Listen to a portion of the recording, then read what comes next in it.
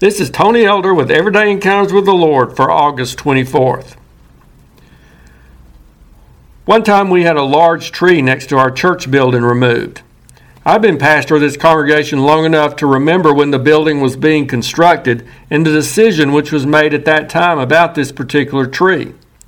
We had decided to try to keep as many trees on our property as possible, not wanting to be one of those owners who just clear cuts the land before making use of it.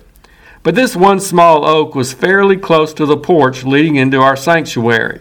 If I recall correctly, our builder suggested we might want to take it down. He thought it would probably cause problems years down the road, but we decided to let it stay. Well, the builder was right. I don't think any of us regret the choice we made at that time. We had enjoyed that tree and its shade for over 20 years. But the builder had a better vision of how big that tree would eventually get and the issues it would raise.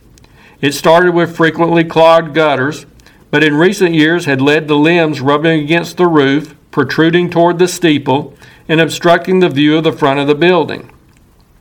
Sometimes other people can see things we can't in certain situations. The Bible says in Proverbs 12:15, "The way of a fool is right in his own eyes, but he who heeds counsel is wise."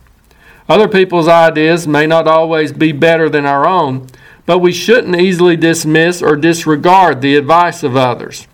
Most of us have a tendency to think we know best, especially when it comes to how we live our lives. But sometimes we're not as smart as we think. We can be blinded by our own desires and biases, and other people may have experienced similar circumstances from which they've gained wisdom. Proverbs 11:14 says, "Where there is no counsel, the people fall, but in the multitude of counselors there is safety." While the Bible recommends the idea of considering counsel from other people, how much more should we take into account the counsel of God? He can really see the big picture. He knows how the choice we make today will eventually affect us and others. And He can see exactly how big that matter is going to grow and how it will affect our lives next month, 10 years from now, and even how it might affect our children and future generations. Yet how quickly some of us dismiss what God says as being irrelevant and outdated. Or we think for some reason we're the exception to the general rule God has given. Well, maybe that's true for most people, but my situation is different. How many problems have sprung up in our lives because we failed to listen to the wise counsel of our Creator? We knew what the Bible said about that issue, but we thought we knew better. We felt the quiet nudging of the Holy Spirit, but we just brushed it off and went ahead and did what we wanted to do. And sooner or later, we reaped the consequences of our actions. It may have taken years for the problems to fully blossom, and the consequences may not be fully evident this side of eternity.